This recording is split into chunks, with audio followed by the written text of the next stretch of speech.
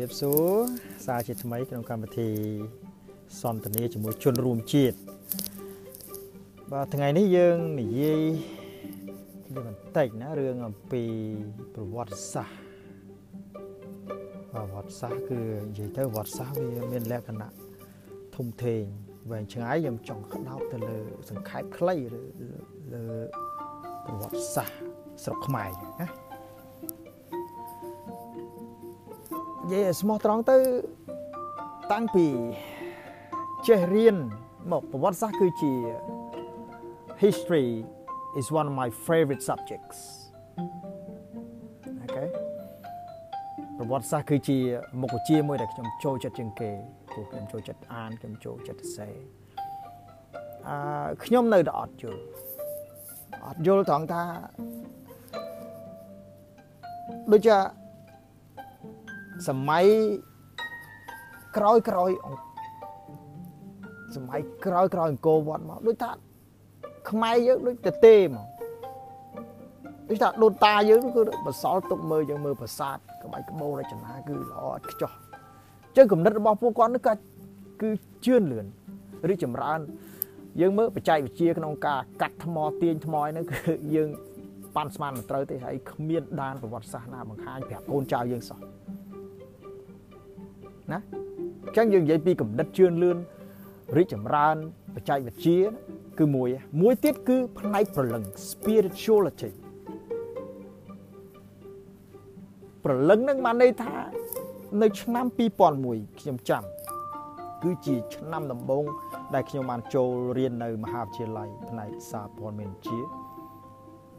គឺជាឆ្នាំដែលខ្ញុំបានធ្វើដំណើរទៅក្រុងអង្គរដំបូងបំផុតក្នុងជីវិតកាលនោះនៅរៀនក្មេងដែរណា20ជាងគ្រាន់តែឈានជើងដល់ណាផ្លូវចូលអង្គរនឹងគឺអារម្មណ៍ប្លែកអារម្មណ៍ហាក់ដូចជាដិតដាមមកដល់ឥឡូវទោះខ្ញុំនិយាយឥឡូវក៏កំពុងនិយាយឥឡូវក៏នឹកឃើញនៅតថភាពនេះគឺនឹងហើយជាព្រលឹងខ្ញុំចង់និយាយព្រលឹង spirituality គឺគាត់ខ្លាំងខាងបច្ចេកវិទ្យា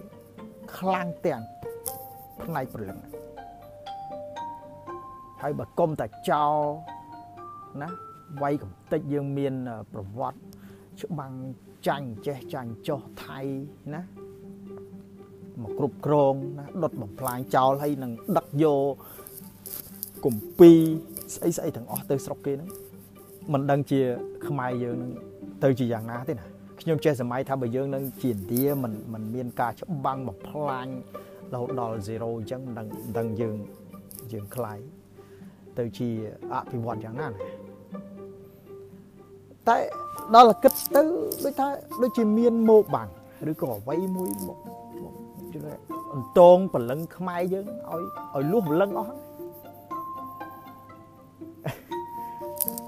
ហើយខ្ញុំកើតអត់ទាន់សម័យប៉ុលពតទេដូចថាតាំងពីសម័យប៉ុលពតមកគឺថាបាក់ស្បាតតែខ្ញុំមិនមែនគិតថាក្រោយប៉ុលពតដល់ខ្មែរបាក់ស្បាតតាមពិតបាក់ស្បាតតាំងពីបែកអង្គរមកនោះណាហើយបើថាដូនតាយើងគាត់នៅមានតម្រាក៏បើនិយាយទៅតាម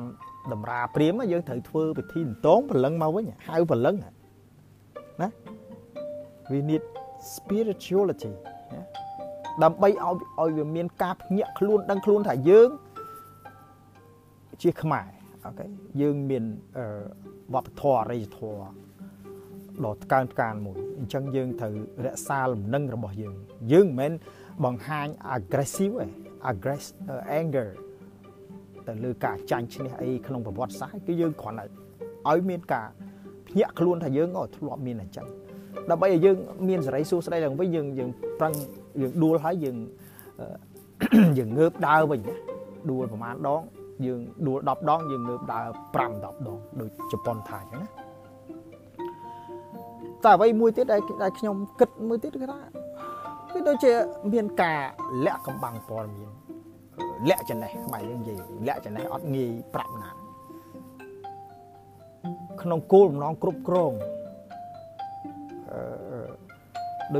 ដូច ធ្លាប់លឺទេនិយាយតាក់ទងជាមួយនឹងគ្រូភាគច្រើនគាត់បង្ហាត់កូនសិស្សឲ្យអស់ចំណេះឲ្យខ្លាចពិបាកនិយាយស្ដាប់អាហ្នឹងជាបញ្ហាណាតែក្នុងសង្គមជាធិបតេយ្យបើមានការគ្រប់គ្រងលាក់បាំងព័ត៌មានក្នុងសង្គមជាធិបតេយ្យបែបហ្នឹងមនុស្សគ្រប់រូបដែលមនុស្សគ្រប់រូបគួរតែយល់ដឹងហើយនឹងតាមដានគឺអាហ្នឹងជាបញ្ហាវាជាបញ្ហាខ្ញុំគិតថាយើងនៅសល់ពេលមិនច្រើនទេណាដែលយើងត្រូវយល់ពីខ្លួនឯងណា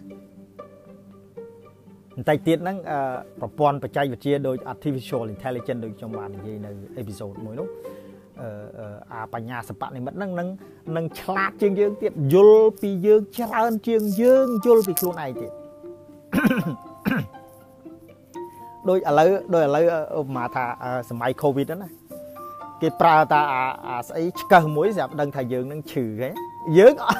ត់ដឹងថាយើងឈឺសោះគេឧទាហរណ៍បែបហ្នឹងគឺឥឡូវហ្នឹងបច្ចេកវិទ្យាហ្នឹងគឺគេយល់បច្ចេកវិទ្យាគឺដើរហួសយើងទៅហើយណាអញ្ចឹងយើងអត់មានពេលច្រើនទេកុំនៅញញឹមណាយើងត្រូវប្រឹងរៀនសូត្រទាំងអស់គ្នាអញ្ចឹងហើយខ្ញុំចង់និយាយថាបើយើងមិនចេះសម្រេចចិត្តដោយខ្លួនឯងទេម៉ាស៊ីនឬប្រព័ន្ធបច្ចេកវិទ្យាឬអ្នកគ្រប់គ្រងប្រព័ន្ធបច្ចេកវិទ្យានឹងធ្វើការសម្រេចចិត្តជំនួសយើងតកូនតចៅមិនខានឡើយហើយពីណាអ្នកកាន់ម៉ាស៊ីនហ្នឹងគឺរដ្ឋាភិបាលក្រមរដ្ឋាភិបាលហើយនៅស្រុកណាដូចស្រុកណាអ្នកខ្លាំងណាឬក្តាប់ព័ត៌មានបានគឺស្ដាច់ហើយអ្នកមានជាងគេនៅក្នុងសង្គមហ្នឹងមានទាំងលុយមានទាំងអំណាចមានទាំងអ្វីសពគ្រប់នៅពេលថ្ងៃមុខគេនិយាយពី big data គឺ data ហ្នឹងគឺព័ត៌មានធំគឺការគ្រប់គ្រង data ហ្នឹងបានច្រើនពីណាគ្រប់គ្រង data បានច្រើនគឺคล้ายជាអ្នកដឹកនាំពិភពលោកហើយសម័យនេះគឺអ្នកដែលមានសេដ្ឋកិច្ចជឿនលឿនជាងគេគឺដឹកនាំពិភពលោកអូខេណាមាននុយក្លេអ៊ែរណាមានណាប្រព័ន្ធបច្ចេកវិទ្យាខ្លាំងជាងគេមានអីសេដ្ឋកិច្ចខ្លាំងជាងគេអ្នកដឹកនាំពិភពលោកប៉ុន្តែថ្ងៃមុខទៅគេនិយាយពី data អ្នកដែលប្រមូល data ដូចយើងនៅសាមញ្ញធម្មតាអញ្ចឹងយើងនៅឃើញនៅតាមដងផ្លូវគេដាក់អដែងកាមេរ៉ានៅតាមដងផ្លូវអីហ្នឹងអាហ្នឹងទាំងអស់ហ្នឹងបើអាចគ្រប់គ្រងអាហ្នឹងបានគឺអញ្ចឹងចំណុចសំខាន់អាហ្នឹងវាតាក់ទងជាមួយនឹងប្រធានបទថ្មីមួយទៀតណា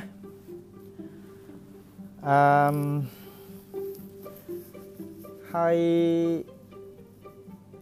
មនុស្សមិនច្រើនទេក្នុងប្រទេសហ្នឹងដែលដឹងពីវិធីដើម្បីក្តោបក្តាប់អា data ទាំងអស់ហ្នឹងហើយនឹងគ្រប់គ្រងទ្រព្យធនរបស់ជាតិនោះហើយតែមានតែយើងទេណាមានតែក្រុមដែលដូចខ្ញុំលើកឡើងក្រុមដែលខ្ញុំហៅថាគ្មានប្រយោជន៍ useless group ក្រុមដែលអត់ប្រយោជន៍មិនមែនអត់ប្រយោជន៍ថាអេឯងអត់ប្រយោជន៍ដើរទៅលេងមិនមែនទេក្រុមអត់ប្រយោជន៍បានន័យថាមិនអត់ប្រយោជន៍ចំពោះតែពុកម្ដាយបងប្អូនឬក៏អ្នកដទៃមិនមែនអត់ប្រយោជន៍អញ្ចឹងខ្ញុំចង់និយាយថាអត់ប្រយោជន៍សម្រាប់គេពួកគេមិនចង់ឲ្យយើងដឹងណាដឹងទៅនាំខូចការគេអញ្ចឹងណាអញ្ចឹងអត់ប្រយោជន៍នេះគឺខ្ញុំចង់និយាយថាក្រុមអត់ប្រយោជន៍សេដ្ឋកិច្ចនយោបាយហ្នឹងឯងអញ្ចឹងយើងគិតខ្លួនឯងទៅតែយើងត្រូវធ្វើអ្វីខ្លះដើម្បីคลายជាមនុស្សឲ្យមានប្រយោជន៍យ៉ាងហោចណាស់ក៏យើងមានប្រយោជន៍សម្រាប់ខ្លួនយើងដែរយើងមានប្រយោជន៍សម្រាប់ដឹកនាំខ្លួនយើងគ្រួសារយើងខ្ញុំគិតថាអ្វីដែលចាំបាច់សម្រាប់មនុស្សគឺសេរីភាពក្នុងគំនិតហើយសូមបញ្ចប់ប៉ុណ្ណេះហើយចាំជួបគ្នានៅពេលក្រោយសូមអរគុណសុខសប្បាយទាំងអស់គ្នាណា